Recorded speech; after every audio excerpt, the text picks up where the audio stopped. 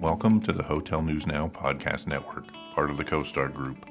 This is the Next Gen in Lodging podcast, which examines trending issues in the hospitality industry, led by three hoteliers who are really shaking things up. In this episode, host Omari Head speaks with the leadership team of the Hotel Revival Baltimore, an iconic boutique hotel in the heart of Maryland. General Manager Donte Johnson and Director of Impact and Culture Jason Bass dive into their hotel's focus on art, history, and heritage. Thanks for listening, and visit Hotel News Now for the latest industry news every day. This is Omari Head with the Next Gen in Lodging podcast. I am the founder of the National Institute of Lodging Education and am pleasured, that don't even sound good, and am excited to be joined here with Donte and Jason. Before I hand it over and allow you all to do your introductions, I'm going to actually do a lightning round here of quick questions. Ooh. All right? Lightning round. All right, you ready? I'm in. Your brain switched on? Let's go. All right, Let's go. I got my third, fourth coffee. I've lost count. All right. Let's get it. Apple or Android? Apple. Android. Okay, for sure. Full service hotels or limited service hotels? Full service. Full service. Yeah. Okay. Beer or wine? Wine. Wine. What kind of wine? I mean, Free. I've been on a Malbec thing lately, but like my wine palate is not that sophisticated. I could drink most wines and be fully satisfied. Okay. I love it. Yeah. I love it. What was the first concert you went to? Alicia Keys. Oh wow. I don't know, but the most memorable concert was it was kind of funny, and it was A$AP Rocky opening for somebody I can't remember, and it was like one of his first concerts. He wasn't This is A$AP long Rocky story yet? long. He wasn't A$AP Rocky yet. Right. He was only doing like the cover stuff, and he walked so far away from the stage all the way to the back of the room, and I was just standing at the bar laughing and drinking. He came all the way up to us, and I just turned my back and kept drinking. No. So I remember that, and I felt horrible like a couple months later. But I'm not surprised. Like, So knowing he you, that checks doesn't in. surprise me at all. Like, I that hope he tracks. does not recall that. He checks He it. don't know me. Like, I remember this one time I was performing and there was this guy. Holy, I hope not. Yeah, that'll be all bad. And what's your favorite book? Ooh, Outliers comes to mind, but I mean, there's so many. There's so many. Yeah, it's hard to not pick a Malcolm Gladwell or just like a self-help book in general. But you know what's crazy? He put me on with a book called is it The Gap? It's like a short book. It's an audio. God, I can't remember the name of it. What? But it's called The Dip. Oh, The Dip. Yeah, The Dip. Yeah. It's a great. I listen to it probably like every 2 to 3 months. It's an easy listen, but it's really informative. You know what I do multiple times a year? Art of War on audio. It's like a quarterly. It's like, let me check in and just make sure Some solid I'm songs. still. Yeah. That's when he comes back and he's like, that's why we tell them to burn the hoodies so they can't do the. No, it's this line about Burning the bridges. burn the No, burn the boats. Yeah, burn the boats. You burn the boats like of your team, so they don't have a way to get back home. They have to fight their way through wherever you are. Yeah. And I'm just like, you've been listening to Art of War. My favorite takeaway was arriving to the battle early, because they were saying like what you've already lost if you show up late, because like you struggle to get there, you're out of breath, No footing. They got position, all of that, and that was always a really important thing for me to understand as it relates to timing. So keeping on the theme of timing, what makes Revival come to life? What makes this hotel? What is the personality of this hotel? And if you had to like describe it as a celebrity, what would you say? Yeah, I think I would love to hear your response to the celebrity question. I think what makes the hotel come to life, I mean, I think it's just a vibrant space. And even before it was heavily programmed, it was well designed. There was a lot of intention in all the details. But what you hear in the background right now, like a DJ playing in the lobby, those are moments where if you're staying here or you just live in this community, like there's a lot of folks, like these folks right here, they're not hotel guests. You know, they live, you know, in the area around the hotel, but they're welcome to come and be in the space. And, you know, sometimes that's commercial activity. They're buying cocktails or buying coffee, whatever. But sometimes it's just people who are contributing to the vibe, which is something that, you know, that we encourage. We intentionally spend time and energy and resources to incentivize that behavior, because our belief is that if you're a guest from out of town, you should be able to experience the best of what Baltimore has to offer, not just the things that we can sell to you for a profit. And our belief is that cumulatively adds up to an experience that's just fundamentally different than what you're going to find anywhere else. I agree. I say Black Justin Bieber. It's like, no, I'm joking. I was watching Atlanta the other day. No, you know what makes it really hard to do is we have a lot of different layers and textures and experiences in this building, right? It's mid-century modern furniture, but then we have like a DJ performing over here. We have canned cocktails. We have, you know, curated, mixed drinks upstairs, and it's just so many different elements of things that don't necessarily overlap equally, but there are points in the Venn diagram they could touch. That I can't think of a single actor or just like celebrity that kind of embodies a lot of those things. Yeah. I can think about a few different people, you know, coming here and staying here and really, really enjoying it over the alternatives as well that are in market. And we're not even in like a tourist district, right? We're in a culturally rich and diverse district, which I think, you know, we become a better fit in a community because of all the different things that we can execute and do it well in an authentic way, right? Yeah, that's always the key. That's always the most important thing to what brings all of this stuff to life. Yeah, I think one interesting thing about Revival is the space that we're sitting in today was not what was originally planned on paper when this was being developed. And I think we've been able to really embrace opportunities along the journey to just do the best version of a thing that we can do today. But we wouldn't have necessarily said, okay, well, in this space, what you need is, you know, this incredible world-class cocktail program downstairs in a space that has 25 seats. We would have said, let's make that space twice that size, because we would have been thinking about the bottom line, not necessarily the vibe. Midstream, we can say, you know what, 25 seats is probably right. And we could do a bigger version of this concept, but this feels the best right now. Let's do this and just know that we'll make up the difference somewhere else. When I think about celebrities, I try to think about like the amount of ground that we cover in the programming and the amount of range. Like Issa comes to mind as some like I think like appropriately playful and funny, and I think a lot of what we do here is intentionally geared toward being accessible. But at the same time, there is also very serious work being done here to make the community better and to create access for people. And so, point of clarification, you mean Issa Rae, correct? I do mean Issa Rae. Not correct. As in the album Issa. No, I mean Issa Rae, for sure. I refer to her on a first name basis because we're cool like that. We're not. I don't know her, but in my mind, you know, we're cool like that. That's funny. He had. I don't know if you know. You ever watch the wrap up of some of the shows for Insecure? Never, not a single minute. Like literally, it's like as soon as it comes, down. I know. It's called, right? So this is that's what it all connected for me. Right. But the guy, I think he's an executive producer or writer, Prentice Penny. Yes. I think he would actually fit.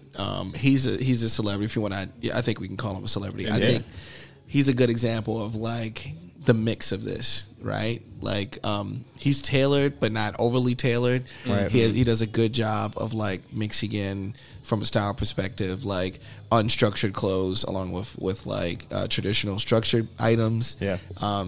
It feels like he can have a deep conversation about food and then explore like be curious and explore new drinks and flavors without feeling uncomfortable, but laughing about, you know, what that experience is like. And I feel like that's a part of what this is. Yeah. It's a point of discovery because it's so accessible. So I love that. So we can explore things like that here, you know. And like you said, Donte, you know, with the idea of it being organic, with the idea of it being intentional, when in a world now where DE&I has become a buzzword, it's everybody's, you know, three favorite words. We're planning towards it.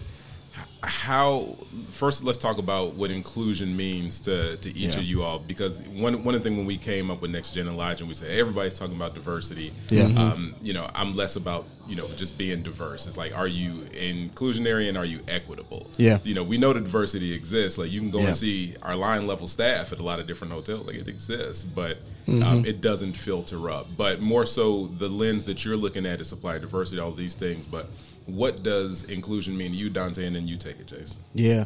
To me, it means, and I think kind of the direction that you were going is in every level and every phase of what we do, creating access. And so we don't ever have conversations about DE&I in this building. And I'm not going to say, like, it's just what we do, because it is, but but there's also a lot of intention around it. Like, we didn't all just wake up and decide we're going to be the people who do inclusion. But in every decision that we make every day, who we spend money with, who we hire, how we pour into people, how we create space for people, and how we smooth out some of the rough edges that create a dynamic like what you're referring to, where on the whole the industry is very diverse and reflective of the communities where we do business. But the further you go up the org chart, the less diverse that it is, which means we're delivering on the promise of the industry to a narrow group of people. And largely everyone else, somehow along the way, either the culture spits them out or, they decide that, this isn't for them because it's not serving them.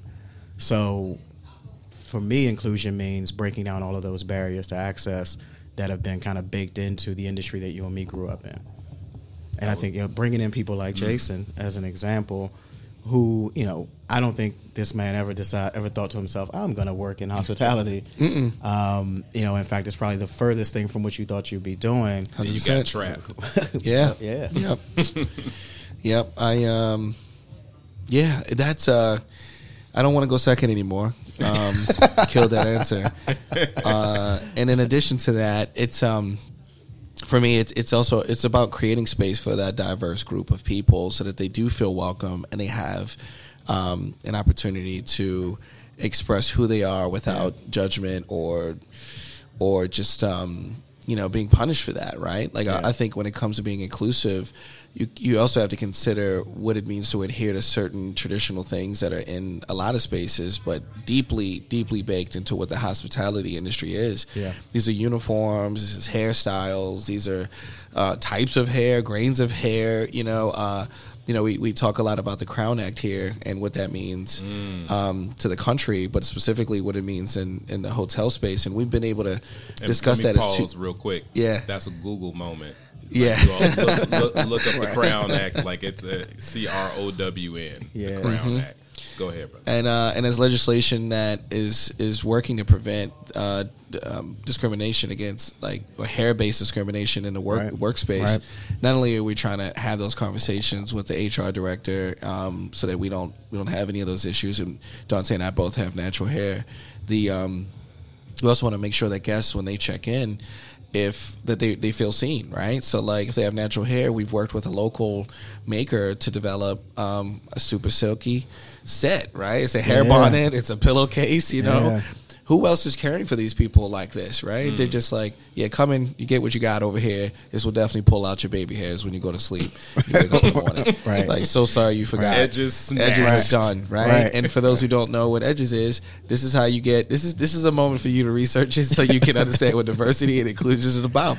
This probably shouldn't be the first time you've heard, topics like this or things like this, because they are incredibly important to a large segment of the population that you either employ or you serve. Right. And if you're in the hospitality industry, shouldn't you be hospitable to all of these people, to both groups? Right. So I just, hopefully it gives them a little food for thought. But that's how I feel about inclusion. Yeah, it's interesting because there's a lot of little sort of inclusionary moments. And so when you think about it through the lens of DE&I, there's a lot of things that we've done, like the bonnets and pillowcases, where we were trying to celebrate and amplify, this legislation, but also this conversation. And I think, the price point isn't low. We weren't, but we're also not making money on that. essentially all of the money that's made from those bonnets and pillowcases goes to that local maker. And this is a lady who's, Nicole Mighty, she's incredible. She's making these bonnets and pillowcases in her house. Shout out to Nicole. Shout out to Nicole, man. She's uber talented. But she doesn't have the same cost basis as if we had got these things made in a factory overseas somewhere, which we very well could have. It would have taken half the time. It probably would have been a fraction of the cost, but it wouldn't have aligned with what our values are. So when I say every decision that's made, it's not just the fact that we're going to do this thing, it's how we're going to do it, who we're going to do it with. And if nobody buys those bonnets, which people already have, but if nobody did, we'd still have that bonnet sitting there occupying real estate in our lobby because it's creating a conversation that we think needs to be had. I also have it on my Instagram, and then Drake tried to copy me and wear a bonnet like a month later. This is true. I just want to point this out right now, live on this show. That's right. Drake, you're a thief of my style. You have 24 hours to respond. Outside of that, I think, and we really just talked about it in a physical sense, right? As like dealing with like the human side of this, but we haven't really explored what inclusion means on the idea side of things. And the idea part of this, and you and I talked about this before we started recording, is just as homogeneous and like, narrow as the individuals that are working in these spaces, right? So, like, how can we expect this? How can we just keep doing the same things and thinking that play, right, is gonna lead us to success for forever, right? We have to adapt because things change. People change, the world changes, market changes. There's all these other things that I don't think are necessarily being considered. And, we got visionaries like Donte coming into these spaces, willing to take risks. This is being recorded. that are making space for people like myself, people like Ryan Rhodes, aka DJ Impulse, which is our director of content and Sonic Identity. We have a concierge here that is thinking out of the box on how to provide an incredible like level of service, but also introduce the city and the community to our guests in ways that we haven't seen done before. She curates our gift shop, which is where that bonnet lives and exists, which is designed for to have a platform for local minority-owned, BIPOC, LGBT, everything. Those businesses specifically, if we can't buy them into the hotel, like as far as like coffee into the cafe or something that's a part of the in-room experience, and here's an opportunity to still offer something to those small businesses, and that's there. And we could talk about this for probably more time than we have, but I do want to make one additional point about DE&I in general, is that we don't look at this from a sort of paternalistic perspective. Like we're not doing this because we are in a position, like we do understand power dynamics, but this, I believe, serves the industry best. So I think as an industry, when we think about things like DE&I or whatever the buzzwords that we want to use to capture the idea of treating everybody fairly and justly, this is what serves the industry best. So I think a fully optimized environment is one where everybody's being engaged with fairly and on a level playing field. And like an example that I can give of this is when I first started here, shortly after I started in June of 2019, the announcement was made that Baltimore was getting CIAA, which the three of us in this room understand exactly what that means. We probably had a very similar reaction in our minds as soon as that statement was said. But I was in a room full of people where nobody knew what that meant except the people in Visit Baltimore who booked it. So what this tells me immediately is that we're going to win this week. And we'll probably win it for the first few years until people figure out what it means, because we're talking about a basketball tournament in that room when what I am thinking about is an immersive cultural experience, right? So I think a fully optimized version of those businesses is one where every one of those leaders, if they're not a person who's in that space and understands, can go back to their team, and somebody in the room can explain to you what CIAA is exactly and how you need to move. But if, going back to Jason's word, homogenous, if everybody on my team is of the same space, in the same culture, likes all the same things, then there is nobody there who can help us to optimize our approach to this. And there's a million different examples of that we can probably think through and how the industry moves. So bringing more people into the space, having more people around the table, including people who did not grow up in the industry, is what helps us to optimize the business.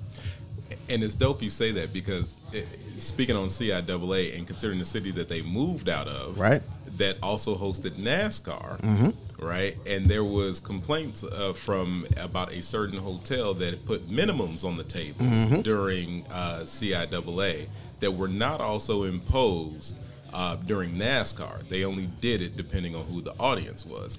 My operations background, we had a similar thing. I'll never forget. It was a black fraternity was having their conference at the hotel. Yeah. And the security guard goes on Google and YouTube and finds all this stuff. And it's like, look, we're going to tell people they can't bring in coolers and this and that. And it's like, hey, we got a cheerleading competition that just left. Did we tell them that? Right. And it's like, well, no, but. Right. And I'm like, hey, if you want to be on the news, I just want to be able to say I was the guy in the room that told you you're about to be on the news. Right. And I was just like, and this is where it got even more complex. I'm like, you're looking at him through just this one lens because there's something called intersectionality. Right. The fraternity was coming in on the heels of the National Medical Association, bunch of African American doctors, right? So I'm like, they're already in house, right? So you're gonna tell people it's different rules because you're now affiliated with a different group, although you're here, like. It just doesn't. So going back to your point about having people in the room, but more importantly, having people in the room who have the voice, that actually know how to exercise it and speak up. So when you came to raise your voice and say, "Hey, I think that a director of culture and impact is important," how did that go? And what concerns did you have, and you know what was that conversation like? Yeah, that's a good question, and you know I've had very similar experiences to the one you pointed out. When I was in Miami, I someone had to explain to me what WMC was because I had no idea what Winter Music Conference was before I moved there. I don't really listen to electronic dance music; it's not a thing that I was familiar with, and so we went through the entire process of preparing ourselves for the beach to be taken over by WMC. A month later, we're talking about Memorial Day. And it's like batten down the hatches, increase security, barricade the hotel. And I was like, yo, what makes this event any different than what we just did a month ago, except for the race of the people involved? And the looks on the faces of the leaders in the space were like, oh, no one's ever asked that question before. And so there was a learning process that we all went through of, we don't need to treat folks any differently, but that's a process in education. This role, I mean, the way I sort of initially brought this into the conversation was we always had an intention for this hotel to be heavily programmed and for us to do things. And, I think my version or my thought of what heavily programmed and versus what maybe the larger industry thinks are probably different. But we wanted to do things like have local partnerships, support people in the city who are doing incredible work to better the community, even DJs for brunch and things like that, the things that a lot of hotels are doing. Right. But what I saw was that the team wasn't really tuned up for that. So if the F&B director has to go find a DJ for brunch, but she doesn't know any DJs, then that's a problem. If the director of sales and marketing is in charge of local partnerships, because in our org chart, that's the role where that responsibility should live, then that's a problem. And so what we had was a lot of scenarios where people who were very good at their day job were tasked with these other things that are in the best interest of the business, but just aren't things that they necessarily had the relationships or the aptitude to really do well. So the programming was going to fall flat. Only reason I'm sorry for interrupting is just because I think that's a key thing that's applicable for a lot of our listeners that are operators in general, whether you're GM, AGM, is trying to force people into things that aren't their strength. Right. And it's just, the amount of time that I imagine that you freed up for the director of sales to focus on booking. Right. To be able to get out there and drive and do what their strength is. For you to be focused on the overall operations. And I can go out there and say, it's worth it for me to engage Jason, who's a tastemaker. Right. You be the kingmaker. We put this all together. Let people kind of operate in there. The one thing that I found out that there's there's your gift zone, and then there's your areas of strength. But operating in your gift zone, you just do so much more. For sure. So Jason, you operating in your gift zone in this role, what did that look like for you to get that call to say that this is a thing, we're green lit, it's about to be official? And how much pressure did you feel to perform and that you still feel to perform? Because as we've seen, COVID was just, super trash for our industry. It was awful things that everybody did cutbacks. What did those things look like for you in those days when you say, like, I just don't ever want anybody to look at this as an accessory on the P&L, and I want to make sure that my performance and my delivery has substantial ROI. What did that look like for you for like your 30, 60, 90, first years? You're able to be like, look, like this is the move. This is the wave of the industry, and I've proven it through this. What was kind of going through your mind, and what were your steps? You talk about the monument lighting moment too. Yeah. You start. You should start with that. Yeah, it's interesting because we're recording today because yesterday was the monument lighting across the street from the hotel. Big major event in the city. It's almost like the Christmas tree lighting, but it's the Washington Monument in the park across the street. But 3 years ago at the Washington Monument lighting was when we first had a conversation about this. Wow. So it's essentially the 3-year anniversary of the first exploratory conversation that he and I had about, I feel like there's something here that we should explore. And so, here we are 3 years later. Yeah, we got connected because I had been throwing a series of events here called the Night Brunch, right? And he was coming on as a new GM. I got his contact information, and I was like, hey, Jason, I just want to introduce myself. Hopefully we can build a relationship, and we can continue to do this thing together. And he was like, first, I got to vet you. So he came to a couple of those, a couple of our events. Yeah. And he was like, all right, this is cool. We can do this. Let's make some changes. This is how we'll make this a win for all of us, right? I learned a lot from that process. And, as we continue down this path, I ended up getting the contract to provide the beverage program for the event that he was just talking about, right? And this is all spirited cocktails and beers and wines and things like that. So I went out and rented 2 mobile bars and worked with a friend of mine who had experience building a bar team and bar programs. And we collaborated on this, and I invited him out. It was right outside of the hotel. I'm like, bro, you got to come see this. And he was like, it's cold. It's 2 things I don't do. It's cold. And you play with my phone. So, so he comes out anyway, and I'm like, I convinced him. I'm like, I think we had a hot cider, a spiked hot cider. So I was like, I'll get you a spiked hot cider. He comes out, he sees it. And I think that was one of those moments where he was like, oh, he's just not a promoter. He's not this party guy. He's got interest in other areas, and he can execute on multiple levels, right? Large format or small, right. Any space, indoors, outdoors, etc. Right. So as we're talking through how we could potentially work together, he's like, why don't you come on as a consultant?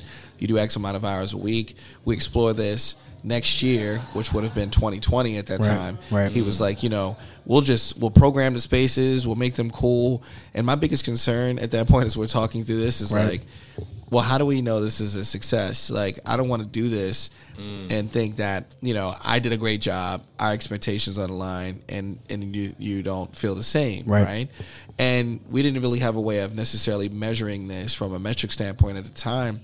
And he said, you know what, we'll look around this room, which is topside. At that point, we were at Topside, the rooftop restaurant here at the hotel. And he was like, we'll observe a change. Look around right now, see what kind of people are here. And then, hopefully we'll have, these people plus, members of the creative class, other people from the community, small business owners, that kind of stuff. And I was like, diversity is what we're talking about. Exactly. And I was like, okay, I can start there. Right. And we shook on it. There was no contract. There was nothing. Right from that point, other than just like old school, trust. Yeah. And to be clear, there probably should have been a contract. We tried. It's not that we didn't try. My wife, who's a judge now, was an attorney at that point, and she would never forgive me if I did not point out to people listening that there should absolutely be a contract. Yeah. So everyone, we did try to do this, but for the in the spirit of like just getting it done quickly, and just riding the momentum that had been created, we were just like, all right, we'll get started, right? So it began there, and then January we did a lot of planning. February is Black History Month, and excelled at that. It was incredible. We got a lot of press, earned media. Yep. And in March we were teed up for a ton of incredible things event wise, and amazing partnerships with, nationally known brands that were coming in to do events with us. Everything changed because of COVID. So at that point, I'm still a consultant.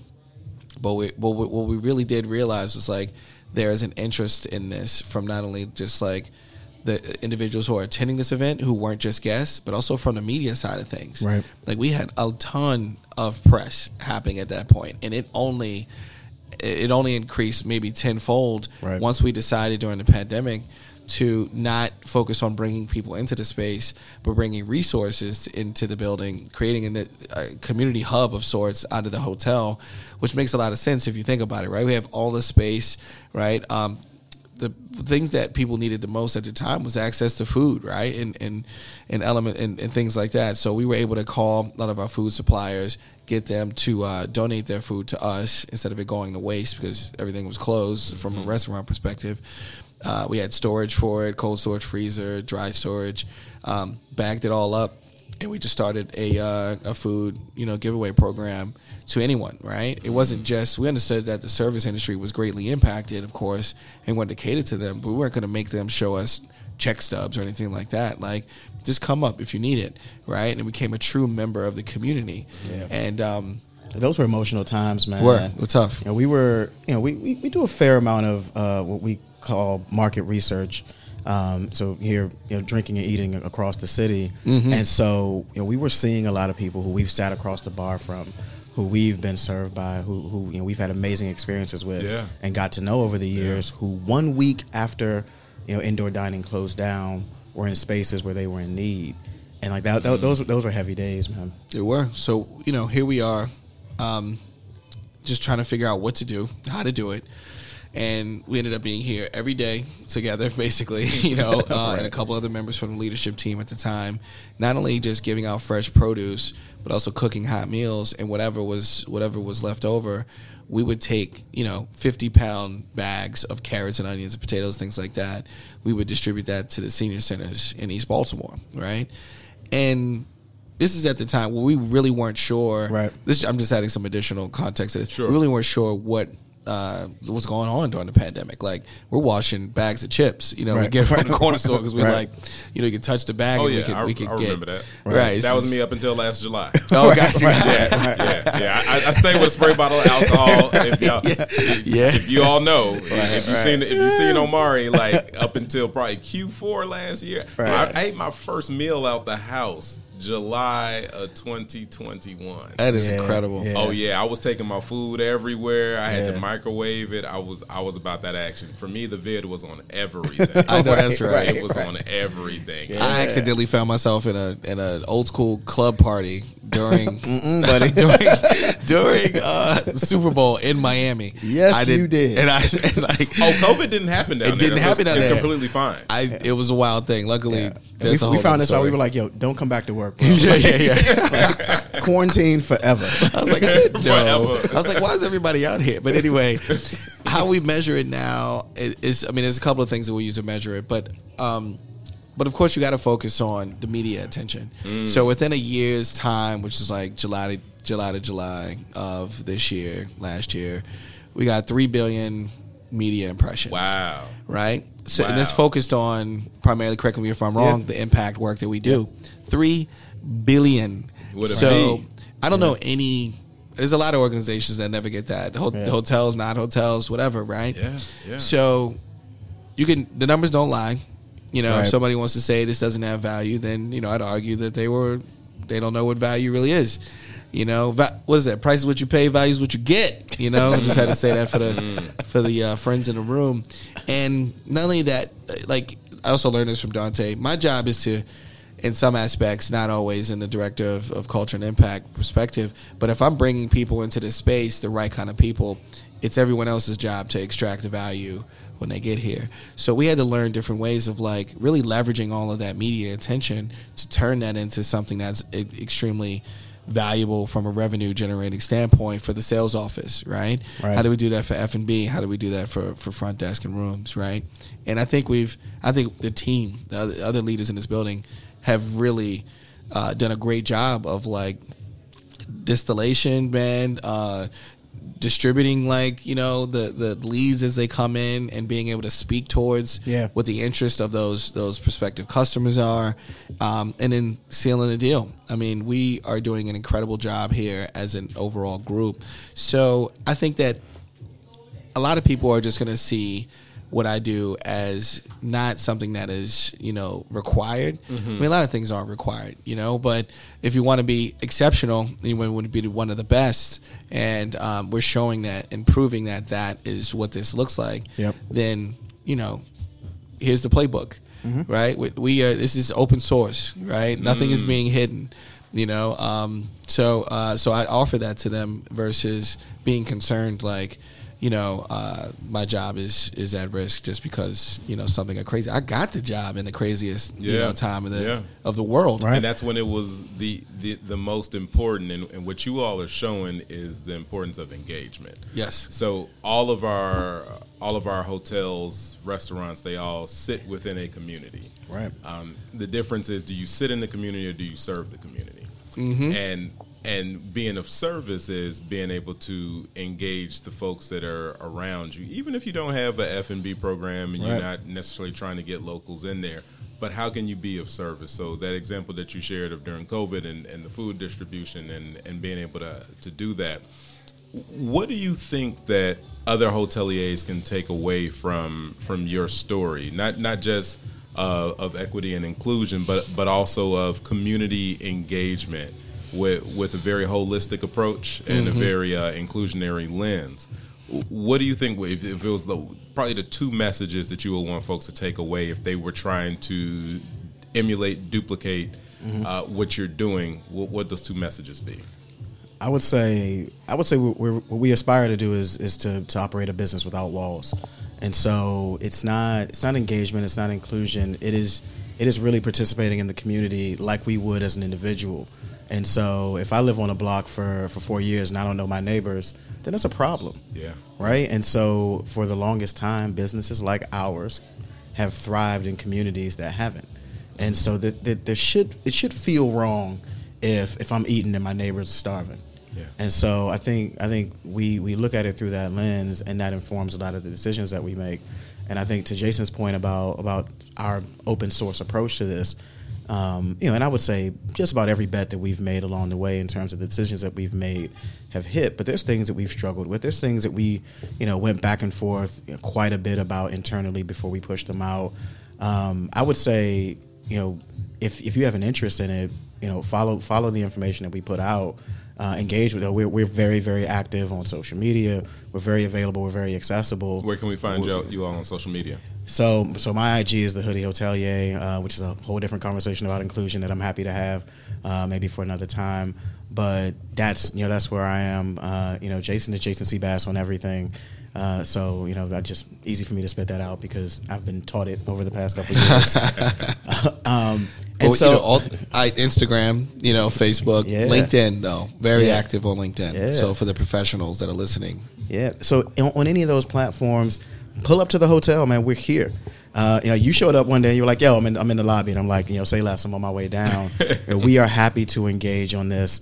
We want to share the playbook. Our hope is that people will be inspired to replicate some of this, but ideally they will be inspired to build upon what we've done and challenge it. Poke holes in it, man. We're happy to be challenged. We don't have all the answers. We're not perfect, but we're just some folks who've done some meaningful things. I love that. And what do you think the future looks like for your role? What does the evolution looks like? If there was, and I went to school in Las Vegas, so if there was like a mega resort, what do you think it would look like if they had a director of culture and impact, or what do you think that this role ultimately goes to? Because right now, your role is, if it does exist in the organization, it's usually significantly above property, and then somebody kind of overseeing, and it's just like, all right, they're doing what Dr. Joy DeGruy from that wrote the book Post-Traumatic Slave Syndrome called The Fruits and Festival Approach, which is kind of like, all right, this is your month. We're going to do something for Women's History. All right, now it's Black History. Right. Now it's Latinx History Month. And that's usually what they're doing. But for you to be on the ground level programming, what do you think that looks like in the future for other hoteliers as they consider building in these roles or building out the programming? Yeah, that's. I mean, I think it's an incredible question, and we've asked that to ourselves many times. Like, what does this track look like within the current, business structure or like hierarchy that we're working within? And it's not as clear as some of the other paths that people can take in the hotel industry or hospitality industry. But what I'm thinking is like here's where everything starts, right? So we'll look at this like we're understanding that the customer is more interested in the community side of things and having a relationship than a transaction. We want now I'm saying the we side of things if I am a customer, but I am. I think of it that way all the time. Like we want experiences, right? And that's what I think you don't always get if you don't have someone around that's focused on something like that, those things.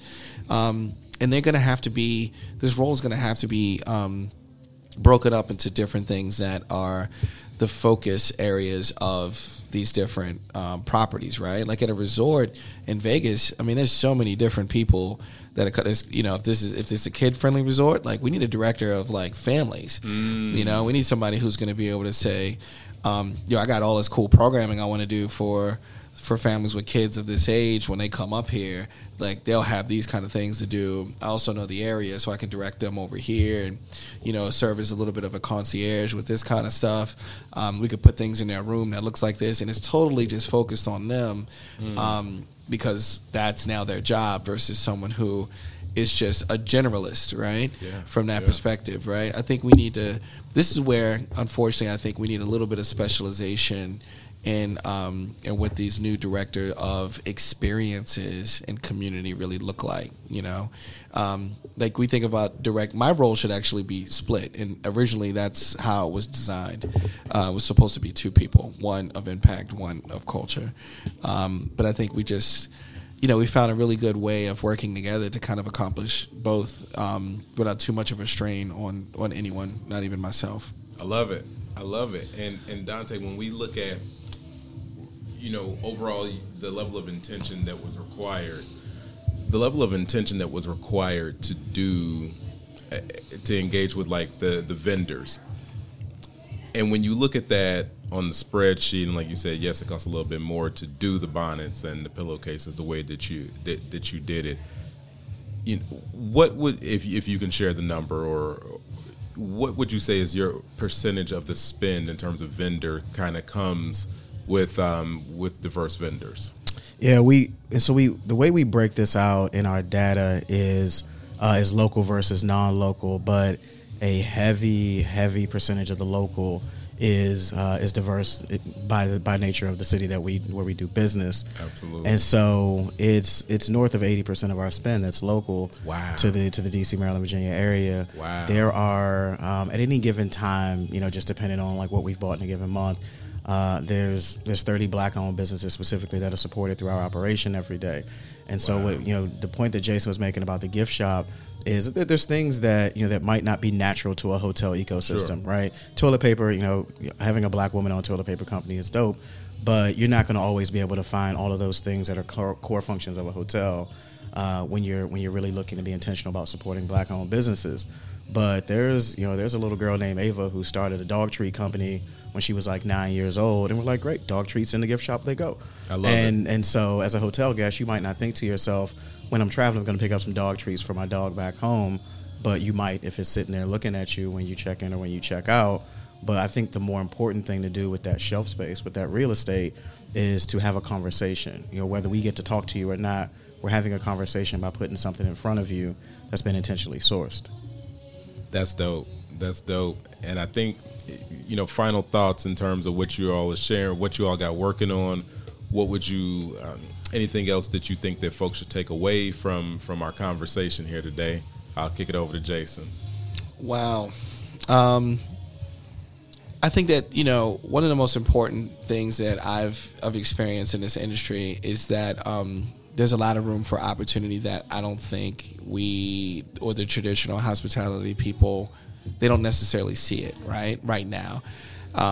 We're always kind of just looking at it from an older lens, of just focusing on getting people into the beds, feeding them, getting them beverages. One thing I've learned from working with the different meeting planners is like every city has space, right? Every hotel has rooms, but like it's all about the story and the emotional connection that you can make for people that drives them to choose you, right? It's not always a price. You know, if you're going to get into a price war with somebody, it's a race to the bottom.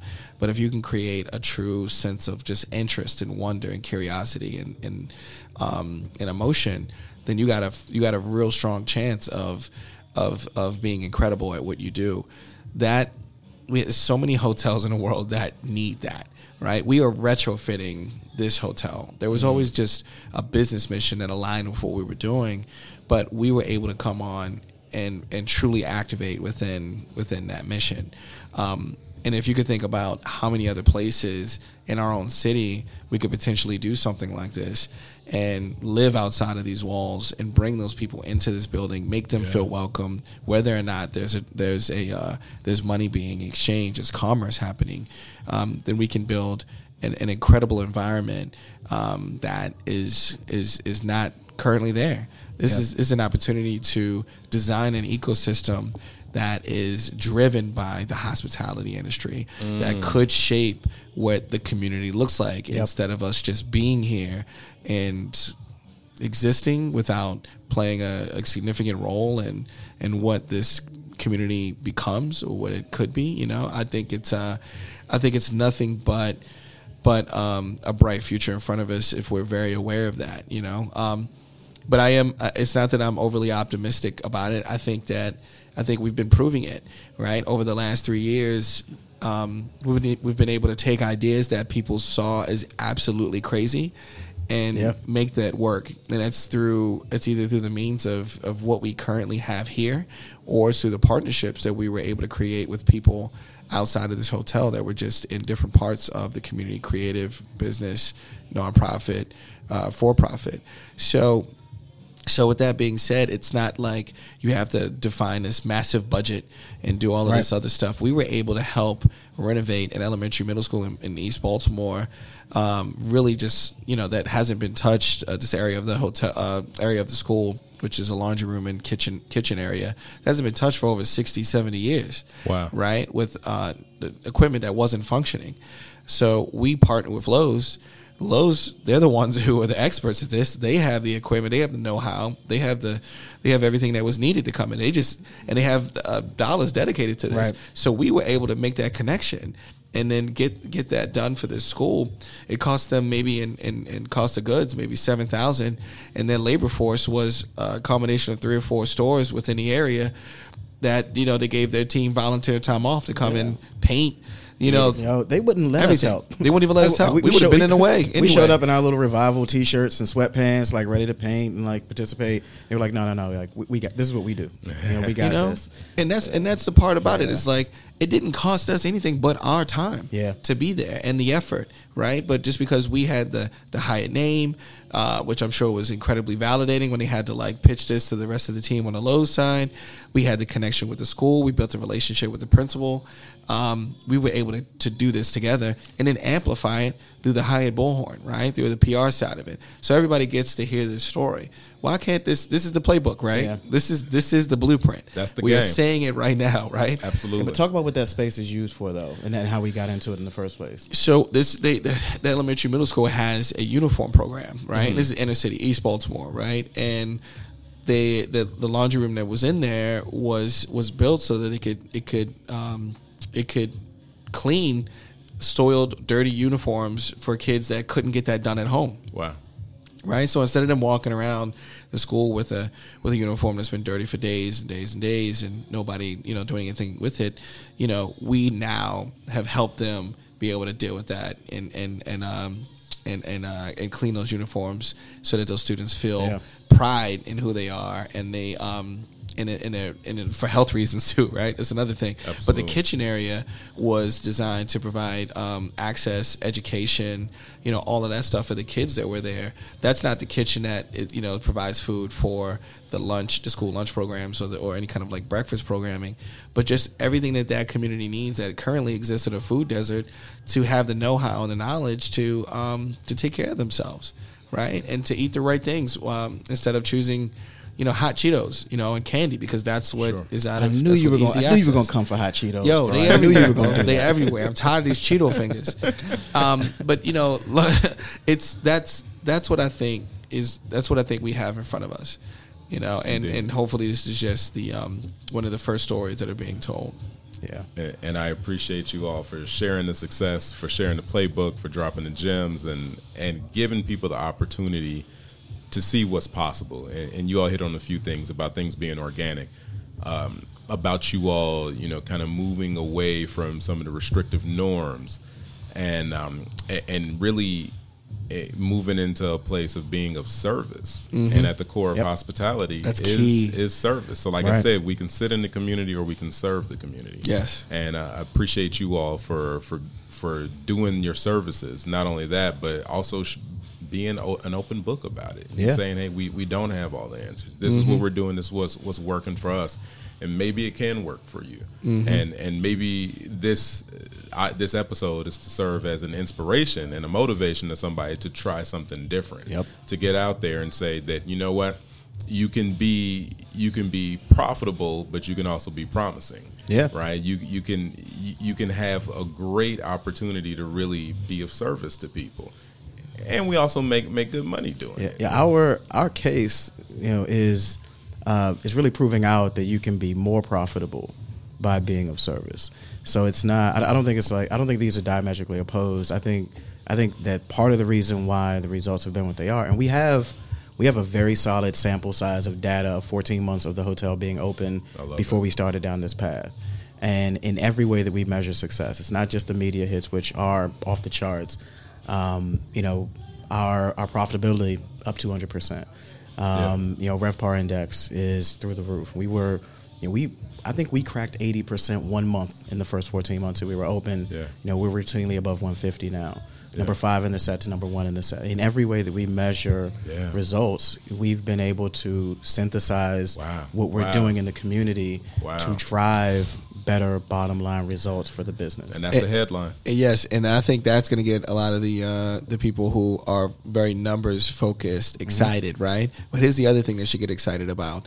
It's the awards, right? It's the media that's not just local. Yeah. Keep in mind, we're a 107-room hotel in Midtown Baltimore. Again, not in the tourist district. Yeah. I said in Baltimore, right? Yeah. And we have a terrible narrative outside of the city, right? And we're hoping that we're a part of that change, right? In a positive direction. You are. But here, thank you. Here we are getting 92 best hotels in the world from Fodder Travel. Fodder. I always say it wrong. Fodder Travel, right? Yeah, the Travel and Leisure top 500. Travel and Leisure top 500, right? Top 500. Yeah. Exactly. Yeah. And, we've been in Washington Post. We've been in, literally the Rob Report. We've been on CNN. Not just Baltimore Sun. We've gotten out of the local bubble, right, and gotten into a global audience, internationally known, locally accepted. For folks who do go and follow Jason on IG annually, he does his annual Grammy post with like him and all his trophies and awards. I've come to look forward to it every year. I'm looking to see yours this year. No, man, that's your bag, list. That's your bag, bro. But every year it's Jason and the trophies, right? So. That's a great point, man. The trophy case is full, and I think all of that. I think we don't seek validation. I think we believe very strongly in what we're doing, but it is great when it's acknowledged, particularly from the community that we seek to serve. But it is interesting that this work has gotten onto so many radars outside of Baltimore, people who we don't interact with directly, but who've heard about what we've done and want to amplify it. I love it, Yeah. man. Yeah. I love it. And so at the core of it, and I appreciate you closing us out with kind of the profitability piece, because that's always key, right? I mean, at the end of the day, we are a business, but at the same time, when you have the opportunity to hit that triple bottom line of people, planet, and profit, For sure. it makes sense. So appreciate your time. Appreciate the opportunity. Thank you again to Revival appreciate you, for this, bro. this Yeah, man. glorious space and this great energy. And man, y'all brothers are awesome, and I look forward to people reaching out to you and picking, not just picking your brain, but picking up the torch. There we go. So we want to see more people, duplicate this and emulate this so that we can get into a much better space within our industry. And ultimately, we change the narrative of what our industry is and what it means to work here. So appreciate you all listening to us today. So this is Omari with Next Gen and Lodging. It's been a pleasure. Thank you again to Hotel Revival. Thank you to Donte. Thank you to Jason. Thank you, bro. My pleasure, Peace. bro.